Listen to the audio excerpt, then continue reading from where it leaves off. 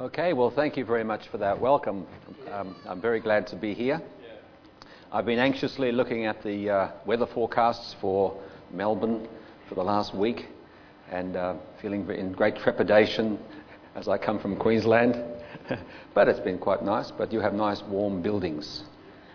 In Queensland we tend not to have nice warm buildings because it's normally warm.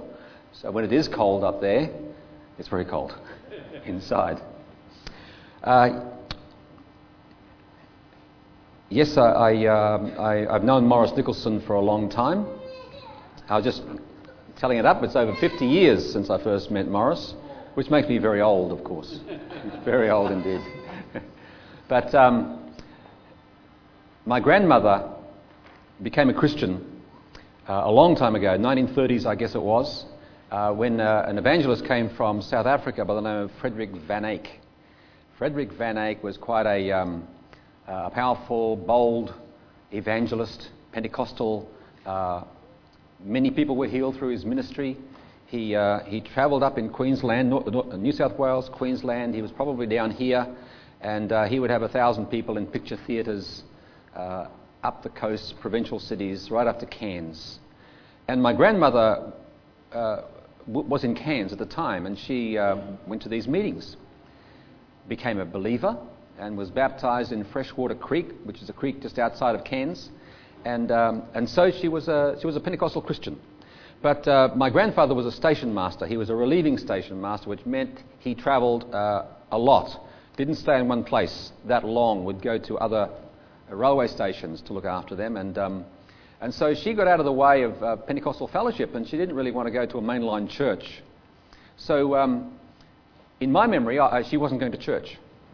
I was actually brought up by her. My parents separated before I could remember, and it was my grandmother who looked after me. And I always knew that she had something extra as far as knowing the Lord was concerned. She had a Bible, and I knew she had a high regard for that, and I always reasoned to myself, if ever I needed to know anything about what being a Christian was, then I could ask her, and I knew she would have the answer. Well, I was into my teenage years and going my way. And I remember at this particular point, I felt it really would be good for me to start going to church. I used to go to Sunday school, as you did back then. And I sort of knew basically the Bible stories and so on. But I felt it would be good for me to go to church. So I started going to the Presbyterian church of a Sunday night. And it was there I met Morris.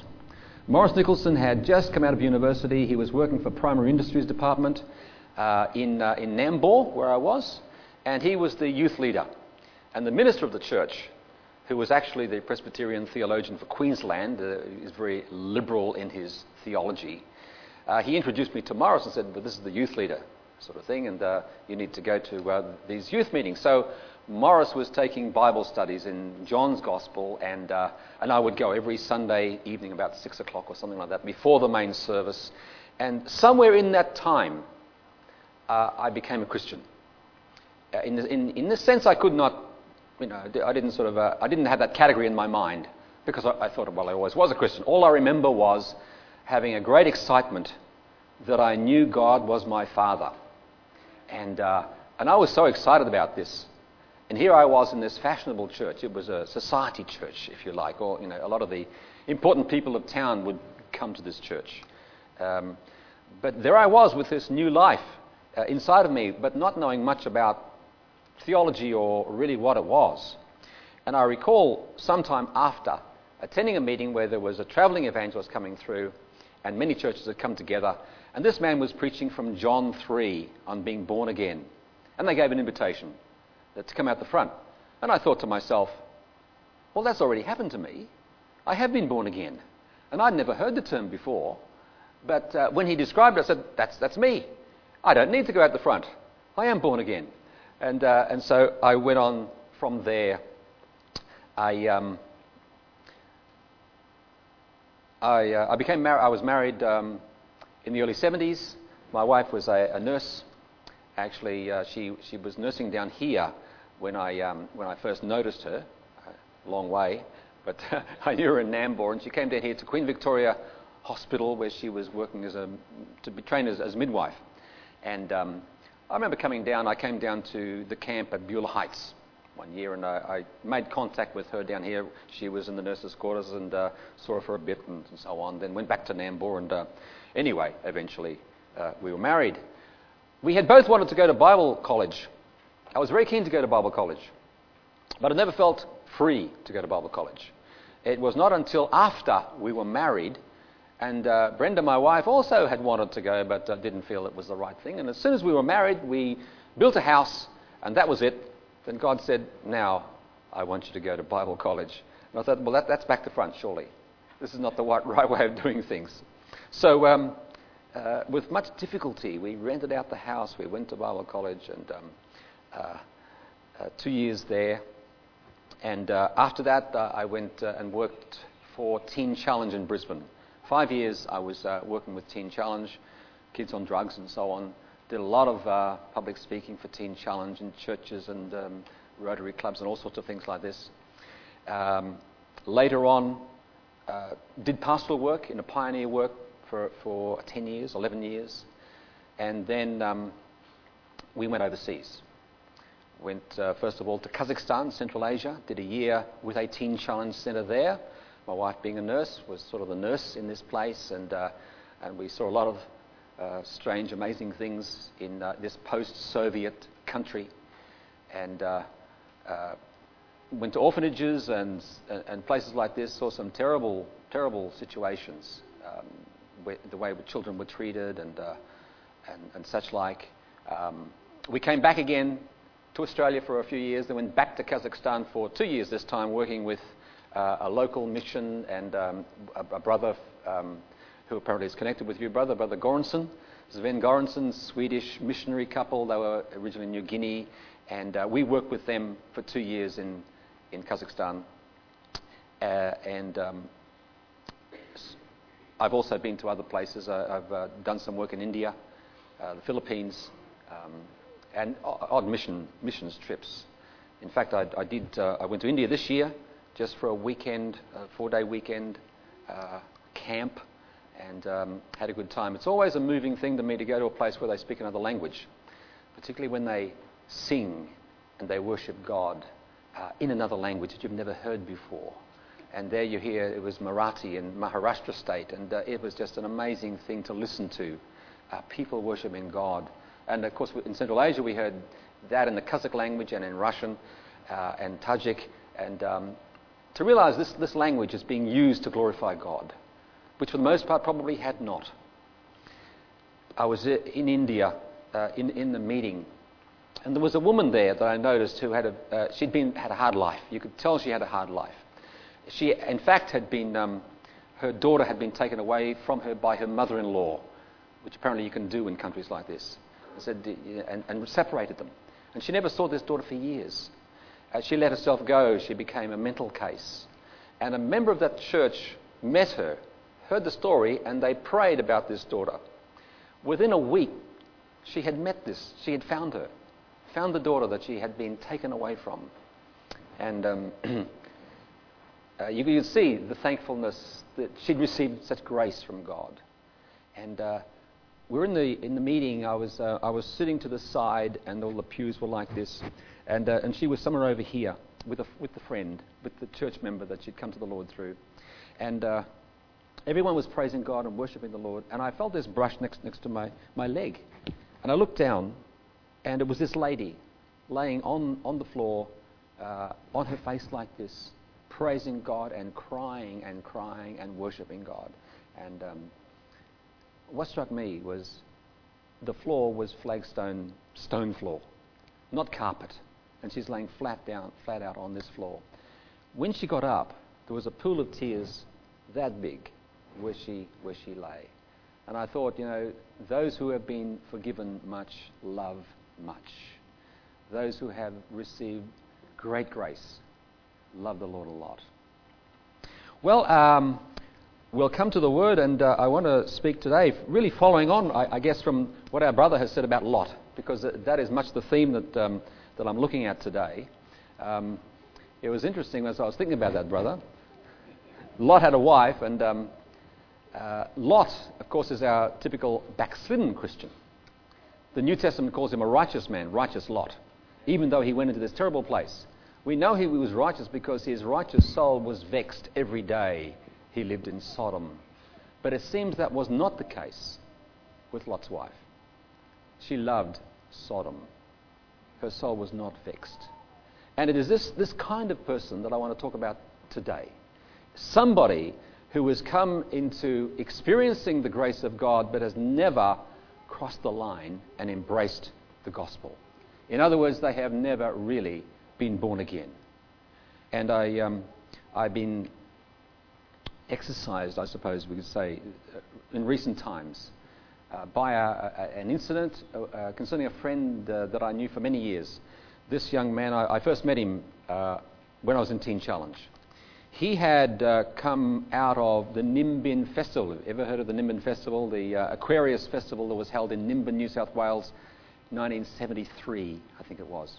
This was like the answer to America's Woodstock. You know, hippie, drugs, marijuana, all of that. They had this festival in this country town that went on for quite a while. And there were Christians set up a camp down there to reach these people. So there were a number of people from Teen Challenge had gone from Brisbane down there, and Christians from other places.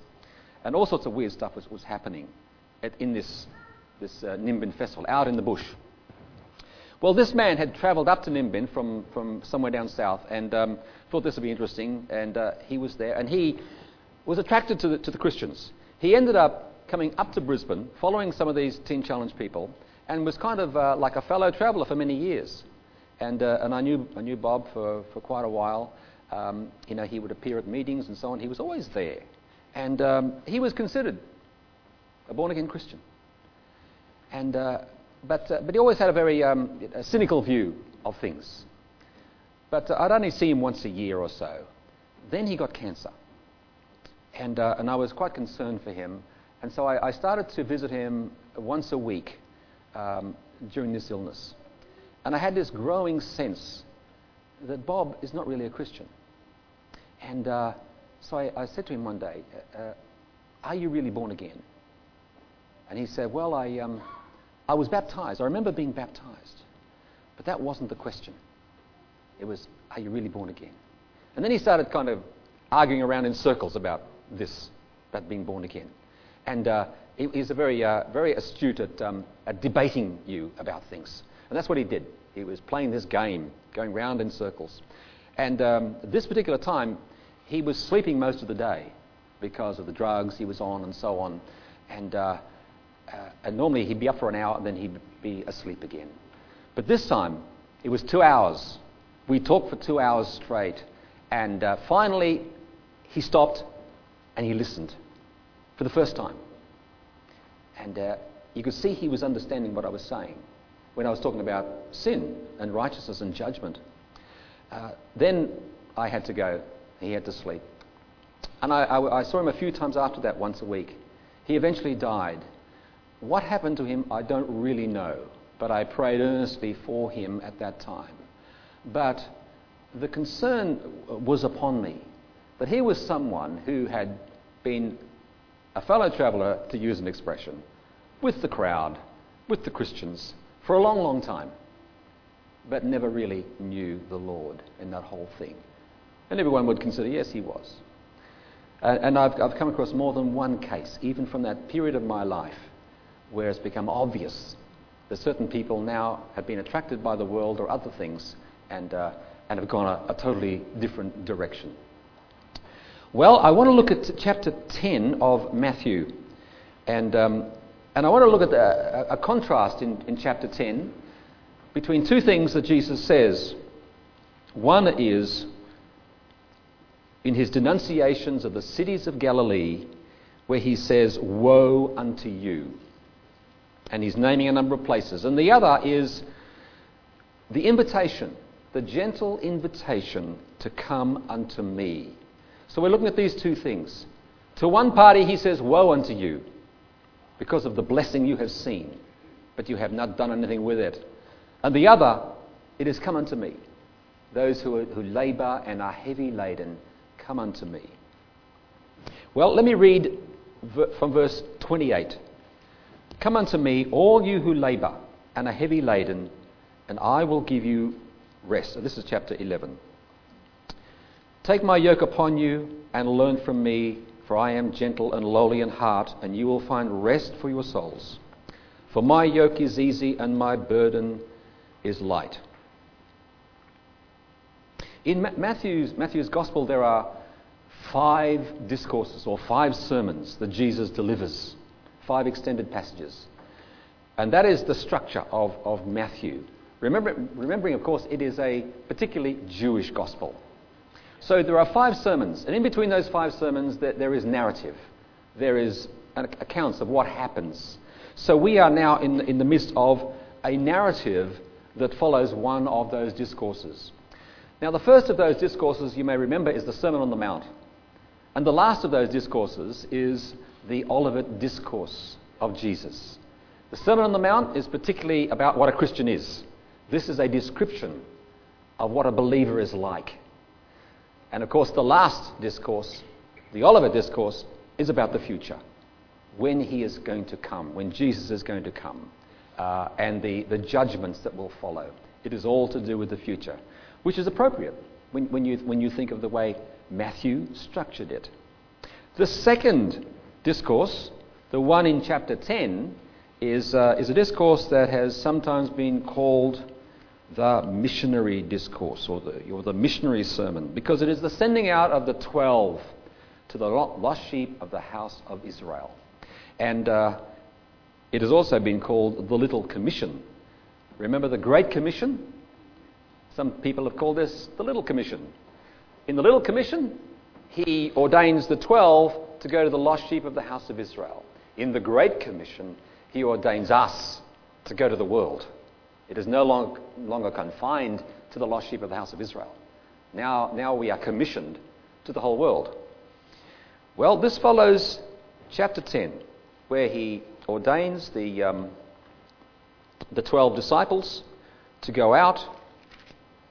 He warns them of the persecution that's going to come, but says, have no fear. Nevertheless, he doesn't bring peace, he brings a sword. He even divides households. This is the kind of thing that's going to happen. It is going to have its difficulty and its problem. But I have commissioned you to do this. Now we come to the 11th chapter. The discourse has finished, and Jesus immediately references John the Baptist. John the Baptist was in prison. John the Baptist, who was the forerunner of Jesus, he sends a message with these 2 disciples. Are you the one who should come, or do we look for another? We assume he had become quite discouraged, being so long in jail, and began to wonder, the kingdom had not come, what is happening?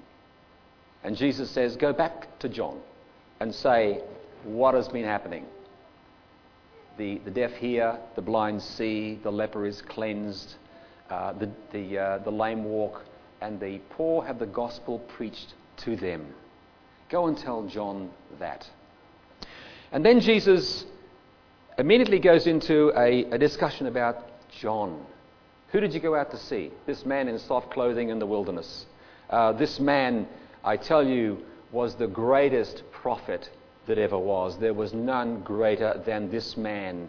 And then he goes on to really give almost a comparison between his ministry and that of John, and how they both experienced similar responses.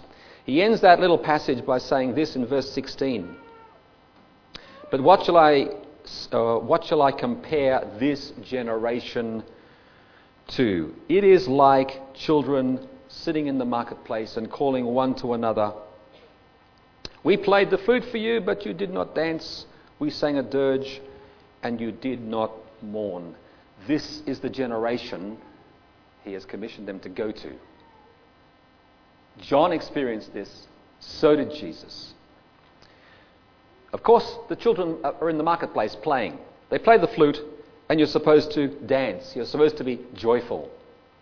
So the good news comes that is meant to bring joy. But there's disinterest. This generation is not interested. We play or we sing the dirge, the funeral song. This is a serious message. We're talking about judgment to come, but you're unconcerned. You will not mourn with us. This is what that generation was like, and of course, this is what our generation is like. It has no interest.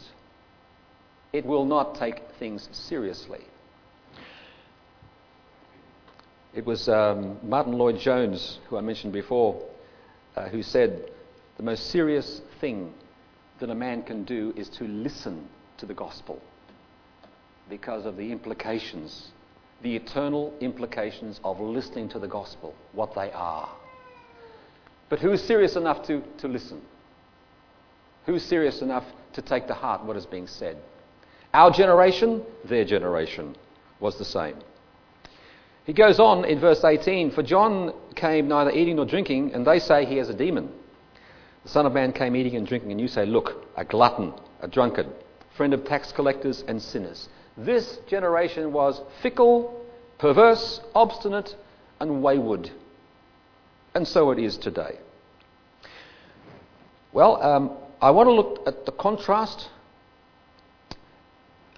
between these two things I mentioned, woe unto you and come unto me, and then the invitation. Well, the severe denunciation that we read of from verse 20 of chapter 11, where Jesus denounces the cities of Galilee. Now, the three cities he mentions here are Chorazin, Bethsaida, and Capernaum. Let's read that passage. Then he began to denounce the cities where most of his mighty works had been done, because they did not repent. Woe to you, Chorazin! Woe to you, Bethsaida! For if the mighty works done in you had been done in Tyre and Sidon, they would have repented long ago, in sackcloth and ashes. But I tell you, it will be more tolerable. I want you to notice that expression, more tolerable, on the day of judgment for Tyre and Sidon than for you. And you, Capernaum, will you be exalted to heaven? You will be brought down to hell. For if the mighty works done in you had been done in Sodom, it would have remained until this day. But I tell you that it will be more tolerable on the day of judgment for the land of Sodom than for you. Now, Chorazin, Bethsaida, and Capernaum were called the evangelical triangle, another expression to describe, because these three cities at the northern end of the Sea of Galilee formed a triangle. Capernaum was on the coast of the sea. The other two were inland and above Capernaum. Now today, of course, we know about Capernaum. It is just a ruin. There's a ruin of the house of what was believed to be Peter's house. There is a ruin, or at least the foundations of what was the synagogue of Capernaum. But beyond that, it's pretty much just stones and ruins. The other two, Chorazin and Bethsaida, are places we don't know even where they are. There's some speculation as to the location, but they're gone. They've disappeared, as far as we can tell. So these three places he is talking about. Chorazin and Bethsaida, he compares to Tyre and Sidon. Now these two places, Tyre and Sidon, were Phoenician cities on the coast of the Mediterranean. So they were at the eastern end of the Mediterranean. They're actually within the area that was to be part of Israel. Well, they were prosperous centres. Tyre particularly. Tyre was a merchant city. It controlled the trade that came from that end of the Mediterranean. And from there, trade would continue out to India and probably as far as China. And of course, they became very wealthy. Tyre was a city of merchants and beautiful merchants' houses and a lot of money. They were made wealthy. And you can read God's judgment of Tyre if you turn to Ezekiel, I think 25, 26, up to 28, I think it is. And it gives you an extended insight into what Tyre was like and what the king of Tyre was like. And it was, in God's view, a very evil place. They were evil particularly because when Israel fell to Nebuchadnezzar and the children of Israel, or the Judeans, were exiled to Babylon, Tyre rejoiced. They rejoiced because Israel, or Jerusalem, had also been a great trading city under the second king after David and Solomon. Under Solomon, there was a lot of trade. He really shouldn't have been doing all that trade, but he did. He traded in Arabian horses and had horse stables all around Israel and made a lot of money. But God prospered him for the sake of David. But when Jerusalem fell, it was no longer the great trading center that it had become under Solomon. And so Tyre was very happy. And God said, because you have rejoiced at the fall of my people, I'm going to judge you. And Ezekiel pronounces the judgment. This is what's going to happen to you. You will be judged. You will be destroyed. Well, this is part of what he said. Now he talks about many nations were going to come against them. They will plunder your riches, pillage your merchandise. They will break down your walls and destroy your pleasant houses. They will lay your stones, your timbers, your soil in the midst of the water. I will also scrape her dust from her and make her a bare rock. And this is what, in fact, did happen to Tyre. Soon after Ezekiel made his prophecy, Nebuchadnezzar turned his attention to Tyre after exiling the people of Judah. And he built siege ramps against Tyre and destroyed it. Now, what Tyre was a city on the coast, and also it was a city on an island about 1 to 2 kilometers off the coast. There was a large rock island out there and was very suitable to become a stronghold. And so they also built a fortress, if you like. There were 50 meter high cliffs facing the land, and upon top of that they built walls. So it was a greatly fortified city, or part of the city. The main city was on land, and the other one was out in the sea, in the Mediterranean. Now, when Nebuchadnezzar came, he destroyed the land-based city, Old Tyre, they called it. But he didn't touch the island because he had no navy. Nebuchadnezzar had a land-based army, no navy. Well, as time went on, of course, we know the Medo-Persian Empire arose, and then Alexander the Greek rose in power. Alexander defeated the Medo-Persian Empire and then turned his attention to the southern Mediterranean. He wanted to secure that coastline because of the powers, the naval powers that existed. So he turned the corner from Greece and then came down toward Sidon and Tyre. And he made treaties on the way down. Then he came to Tyre. He made a treaty with Sidon, then came to Tyre. And then said, well, look, I'll make a treaty with you. They agreed. Yes, we'll make a treaty. No problem. Then he said, this is what I want to do. I want to come out to your island because you have a temple out there, and the god of my family, Heracles is his name, I want to come and pay my devotions to this god. And you just happen to have the idol in your temple. And they said, well, no, we're not really keen on that. You can go to the old city of Tyre because there's also a temple there to this god. That you may do. And Alexander said, no, I want to come to the actual idol on your fortress island. And the people of Tyre said, no, you may not, which was a very bad decision on their part. So Alexander said, that's it, I'm angry, I'm going to destroy Tyre completely. So what he did, now what of course they had done, they had moved off land and entrenched themselves on the island. So what Alexander did was that he took the old city piece by piece, timber by timber, stone by stone, and threw it into the Mediterranean and built a causeway right out to that island, I don't know, between 1 and 2 kilometers out off land. And he scraped the very soil of old Tyre and tipped it into the Mediterranean Sea, just as Ezekiel said would happen. So he built his causeway out. He called in naval vessels from other cities that he now controlled, and they laid siege and they destroyed the city, and they slew most of the people. They crucified a couple of thousand people.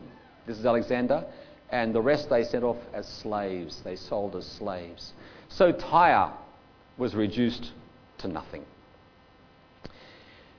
Today, if you look at a map, you will see that there's now an isthmus out to that rock island, because the sand and the silt has now built up on either side of Alexander's causeway, and it is spread out, and now it is like part of the coastline. So they must have been pretty bad people for God to have brought such judgment through the hand of Alexander. But Jesus says it's going to be more tolerable for them, for the city of Tyre and of Sidon, than for Bethsaida and Chorazin in the day of judgment. Now, there is such a thing as levels of judgment, or intensities of judgment. Yes. Jesus said, some will be punished with few stripes, and some with many. What calls for many stripes? What calls for the greater judgment? It is when you see greater light, but you turn away from it. And that is what is happening, or happened, with the evangelical triangle, the three cities, where most of Jesus' Galilean ministry took place. It was between those three cities. And yet now we find, having seen all they saw, they turned away in the end and refused to embrace the truth and believe this glorious gospel. Well, Capernaum, there's the next one. Exalted to heaven, no, you will be brought down to hell. It will be more tolerable for Sodom in the day of judgment than for you. Well, what bad thing did Capernaum do that is worse than what Sodom did? Sodom, the very name, speaks to us evil. If ever there's an evil place, it is Sodom. That's where Lot lived, where he vested his righteous soul every day of his life in Sodom. This is the place where the worst of things happened, Sodom. You remember the case of when the angel came in, and the men of the city crowded around the house of Lot and called out the angel for terrible reasons. And I've been reading this book called 1,000 Miles of Miracles by Archibald Glover. He was a missionary in China, and in 1900. And this was during the Boxer rising. The Boxer rebels were wreaking havoc against foreigners in China around 1900. And he, his wife, his two children, and one lady missionary were attempting to escape. And they travelled something like a month on foot, and they were being oppressed and threatened with execution by Boxers. Boxers was the name, the Chinese name for this group of like paramilitary type individuals who just hated foreigners. In fact, the whole population in certain areas just hated foreigners. Foreign devils, you've heard that expression. So that every village they came into, they were called out foreign devils, get rid of them, kill them. And every place they came to, crowds would gather around them, threatening them. And they thought every day was their last day. For a whole month they went on like this. Every day was their last day. The Boxers would threaten them. We're going to kill you now. We're going to take you. We're going to cut your head off, and so on and so on and so on.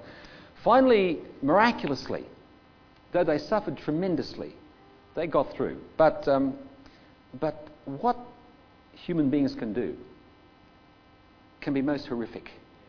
When crowds, a mob spirit takes a hold of a crowd, it is the most frightening thing that you can imagine. And it seems this also was characteristic of even Sodom, that this mob mentality could take over. Well, Sodom is a bad place. But Jesus says Capernaum was worse. Let's look at what happened in Capernaum. Jesus cast a demon out of a man in Mark 1. It was in Capernaum. The healing of the paralytic let down through the roof was in Capernaum. The healing of the Roman centurion's servant took place in Capernaum. The raising of the 12-year-old daughter of Jairus, the ruler of the synagogue, also took place in Capernaum. And Jesus' bread of life discourse took place in the synagogue of Capernaum. These things happened in this place. They saw these miracles. They saw these marvelous things. They heard these words, the people of Capernaum. And yet, their judgment will be more severe in that day than the people of Sodom. And yet, nothing tremendously evil was spoken of about them, what they did, except they turned from light and didn't embrace truth. Well, we contrast that with the invitation of come unto me, a few verses later. It's a complete change, absolutely complete change of tone and of attitude when this invitation is given. Come unto me, all you who labour and are heavy laden, and I will give you rest. Take my yoke upon you, learn of me. I am gentle and lowly in heart, you will find rest for your souls. My yoke is easy, my burden is light. Well, there's a transition here. Here it says, at that time, Jesus declared, I thank you, Father, Lord of heaven and earth. You have hidden these things from the wise and understanding, revealed them unto little children. You have hidden these things. What things? These mighty works, these things that were said, they have been hidden from the wise and the prudent, the wise and the understanding. There seems to be almost a selectivity here, that wonderful things were said, but yet hidden from many. But there were others who heard it. He describes here as the little children. There is a call we call the general call of the gospel. It goes to everybody. And yet there is a call that seems more specific. And here we have it. To whom is the more specific call made? To those who labour and are heavy laden. That's who he is addressing in this invitation. You who labour, you who are heavy laden and know it. It's not that the others do not labour, but they don't seem to know it. But it is those who know it, those who realise their problem, their difficulty. It is the sick that need the physician, not the well. More specifically, it is the sick who know they're sick. They're the ones who need the physician. Of course, every sinner is sick. He is sick with sin. But many seem to be unaware of this fact. Well, blessed are the poor in spirit, Jesus says in the Beatitudes. The poor in spirit, they know they are spiritually poor. Blessed are those who mourn. They mourn for their state. They mourn for the sinfulness of their own heart. They are aware of it. And it is to them this word is directed. And it is they who will hear it. Well, they labour and they're heavy laden. Labour is an active word and heavy laden is a passive term. You know, you labour, you are doing something. It's active. What kind of labour do those who labour in? Well, the law, of course, has the works of the law. This is labour. There shall no flesh be justified in his sight by the works of the law. And yet, man naturally wants to labour if he's going to earn anything. We always want to do this. This is the way human nature works. I will earn my salvation. Thank you very much. I don't need to be given anything. So I engage in this heavy labour. You remember Martin Luther. Martin Luther was probably arguably the most devout monk in all Germany, if not all of Europe, when you actually read what he went through. He, of course, as a young man, was studying law. He was out in the country and a storm broke and lightning struck the ground just nearby where he stood. And immediately he said, I give my life to the church. I will become a monk. And next thing he was an Augustinian monk, where he was set about the task of becoming acceptable to God by labour, by really heavy labour. But he knew the wickedness of his own heart. It's said of Martin Luther that he engaged in every conceivable discipline to obtain grace. He renounced all self-will. He ate meagre food, little more than bread and water. He wore uncomfortable clothing and uncomfortable shoes. He engaged in sleepless vigils. In other words, he kept himself awake at night in order to earn.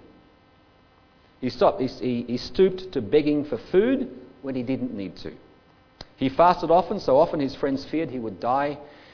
And he allowed himself to freeze, going out in the cold without cloak, without coat, to freeze. He said, "The cold was enough to kill me. I inflicted such pain I would never inflict again."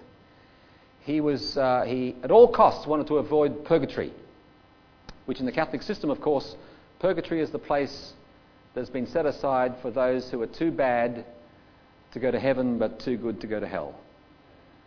So they're sent to purgatory where they can work off the merit they need. And he wished not to go there. So, hence his labour. 800 miles he trekked on foot to Rome to earn penance, to gain from the treasury of merit, as they call it. But he did not. Not until he believed the gospel did he know true freedom. His confessor, a man by the name of Stupitz, who was his priest confessor, told him one day, "Don't come to me again, Martin, until you do something really bad, like adultery or something like that," because he was going to confess every little thing all the time. So conscience-stricken was this man in order to get to heaven. Well, those who labour and are heavy laden, it is to them the invitation comes.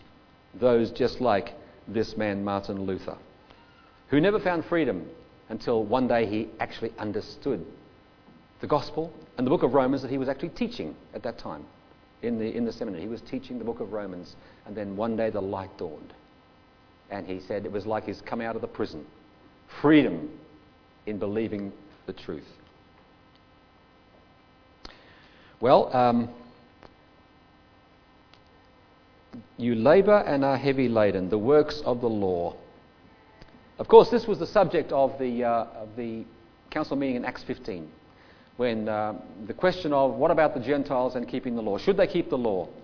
The question was taken to the apostles and the elders, and they had a conference, a council meeting, and Peter stood up in that council meeting and said, "Look, now therefore, why are you putting God to the test by placing a yoke on the neck of the disciples that neither we nor our fathers could bear?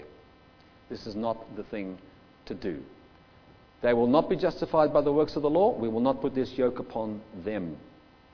Still relevant today.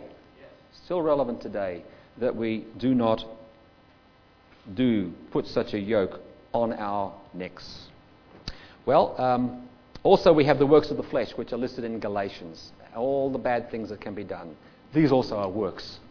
These are also are works that will bow someone down by trying to work for justification and by doing evil things, by doing the works of the flesh. Notably, it doesn't say the fruit of the flesh, it is the works of the flesh. We are bound to do works by nature. Bunyan's Pilgrim's Progress, of course, remember Christian was the subject of his story. He had the burden upon his back, and he carried that the whole way through the book. Every difficulty, every person he met, it was all to do with getting rid of this burden. He met evangelists, he met Mr. Worldly Wise Man, he went through the Slough of Despond and all of these places. And eventually he came to the foot of the cross. And it was only then the burden fell from off his back. And he was free. So if you are burdened, of course this is the passive side, heavy laden. It's passive. It was done to him. He couldn't get rid of it himself. It had to be taken from him. So we have this abiding invitation to come right through Scripture. When Noah built the ark, one day God says, "Now, come, Noah, you and all your house into the ark. This is the place of safety. And Isaiah, come all you who are thirsty, come to the waters. You have no money, come, buy, eat, drink. At cost, without price. And right in the last chapter of Revelation, the Spirit and the bride say, come. There is always this invitation to those who are needy and those who know that they are needy. Come. If you're thirsty, let the one who desires take the water of life without price. So we see this picture right through the Bible. To come unto him and to come into rest. That is a very important word. Rest. And that is a picture of salvation. The Sabbath, of course, is a picture of salvation. We now live in the Sabbath every day of the week. Yes, we have come into rest. The rest of the people of God. This also is addressed by the writer to the Hebrews in the 3rd chapter. Here it is in the form of a warning. Now this is the warning that I was talking about. This is the warning that was not heeded by the wife of of Lot. She came to the gates, but her heart was back there. There was salvation, but she turned from it because her love was elsewhere. This seems to be a Jewish problem also. Of course, the book of Hebrews is specifically a Jewish letter to Jews, particularly. And it does seem that the children of Israel have this problem. It is a Jewish problem. This coming to grace, confronting rest, but not actually going in. Of course, it is not just a Jewish problem. It is also a Gentile problem. Because the Jewish people, to me, and God's dealings with the Jews are a microcosm of God's dealing with the whole world. What the Jew goes through, the whole world goes through. It's just like God has given us this picture in the nation of Israel to confirm and to nail down the fact that people are by nature sinners and grace alone will bring them out of that. I mean, we have this theory, about what causes people to do the wrong thing. Is it nature or is it nurture? You've heard this expression. Is it something that's just in you because you inherited from your parents? Or is it the way you were brought up? Does that make you do certain things? So it's an ongoing discussion. But as someone said to me once, I thought it was very appropriate, that if we're going to argue for it's nurture, it's your environment, it's do you have a job, it's do you have money, does that make you bad or good or otherwise, which is the general thing that we're told. People behave badly because they don't have this and they don't have that. And this person said, well, just remember that the first sin, the very first sin, took place in paradise when the environment was perfect. All was well. And yet they chose to sin. The same with the children of Israel. What they received from God was received by no other people. God knew them in a way God knew no other nation. God blessed them in a way no other nation was blessed. God delivered them out of Egypt, fed them with heavenly food, led them with fire and cloud above them, caused the flinty rock to give them water, provided everything for them. And you would think, well, they would now have to trust him at every turn. But did they? They did not. And as if time after time, year after year, century after century, you see this same repeat in the history of Israel. Blessing from God met ultimately by unbelief. And as if God needs to nail down the fact that, yes, sinfulness is sinful. And man is inherently, hopelessly, totally lost. Unless by the grace of God, he is redeemed out of that. Well, so it is, of course, for all of us. The book of Hebrews, I suggest, was written for 3 reasons. Remembering it was, of course, written specifically to Jews, but, of course, to Gentile believers as well. 1, to confirm to Jewish Christians in the faith by showing the Old Testament law was fulfilled in Christ. The law was a shadow, and it was fulfilled. Christ is the fulfillment of it. And of course, if you're going to just live by law, you're dealing with shadows. You're not dealing with the real.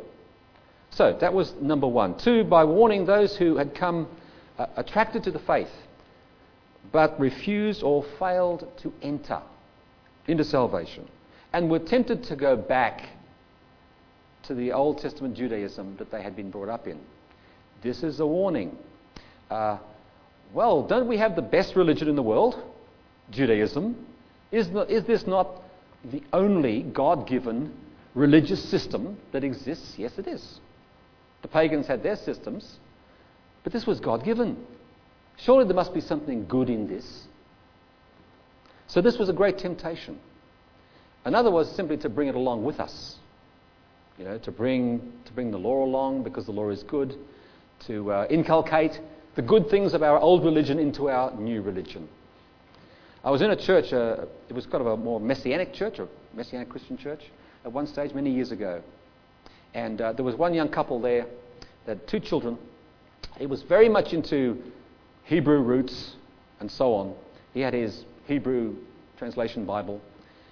One day, they up and they left the church and went to the synagogue. Became Jewish. I presume they went through Jewish conversion and so on.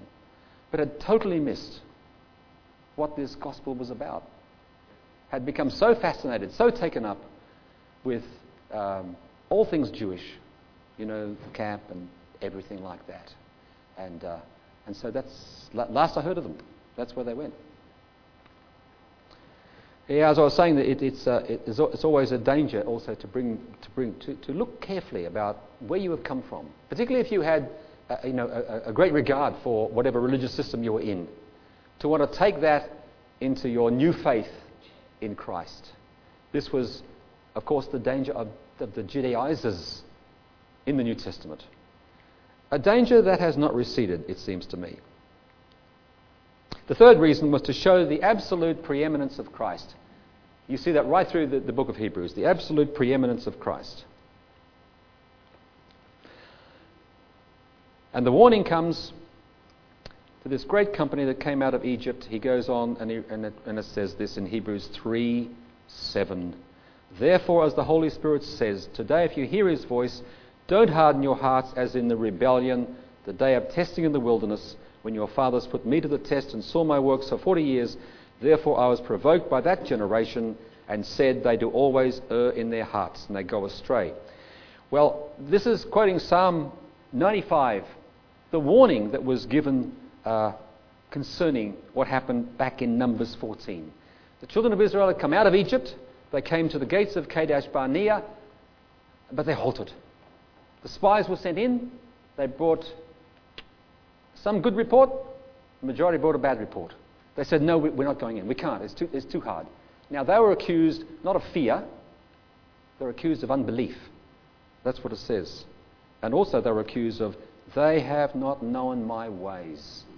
They had been right through the desert. They had seen the miracles, just as the Galileans had seen the miracles of Jesus. So they saw God's miraculous hand in parting the Red Sea, destroying the Egyptian army, feeding them from heaven, and yet they failed to believe at this point.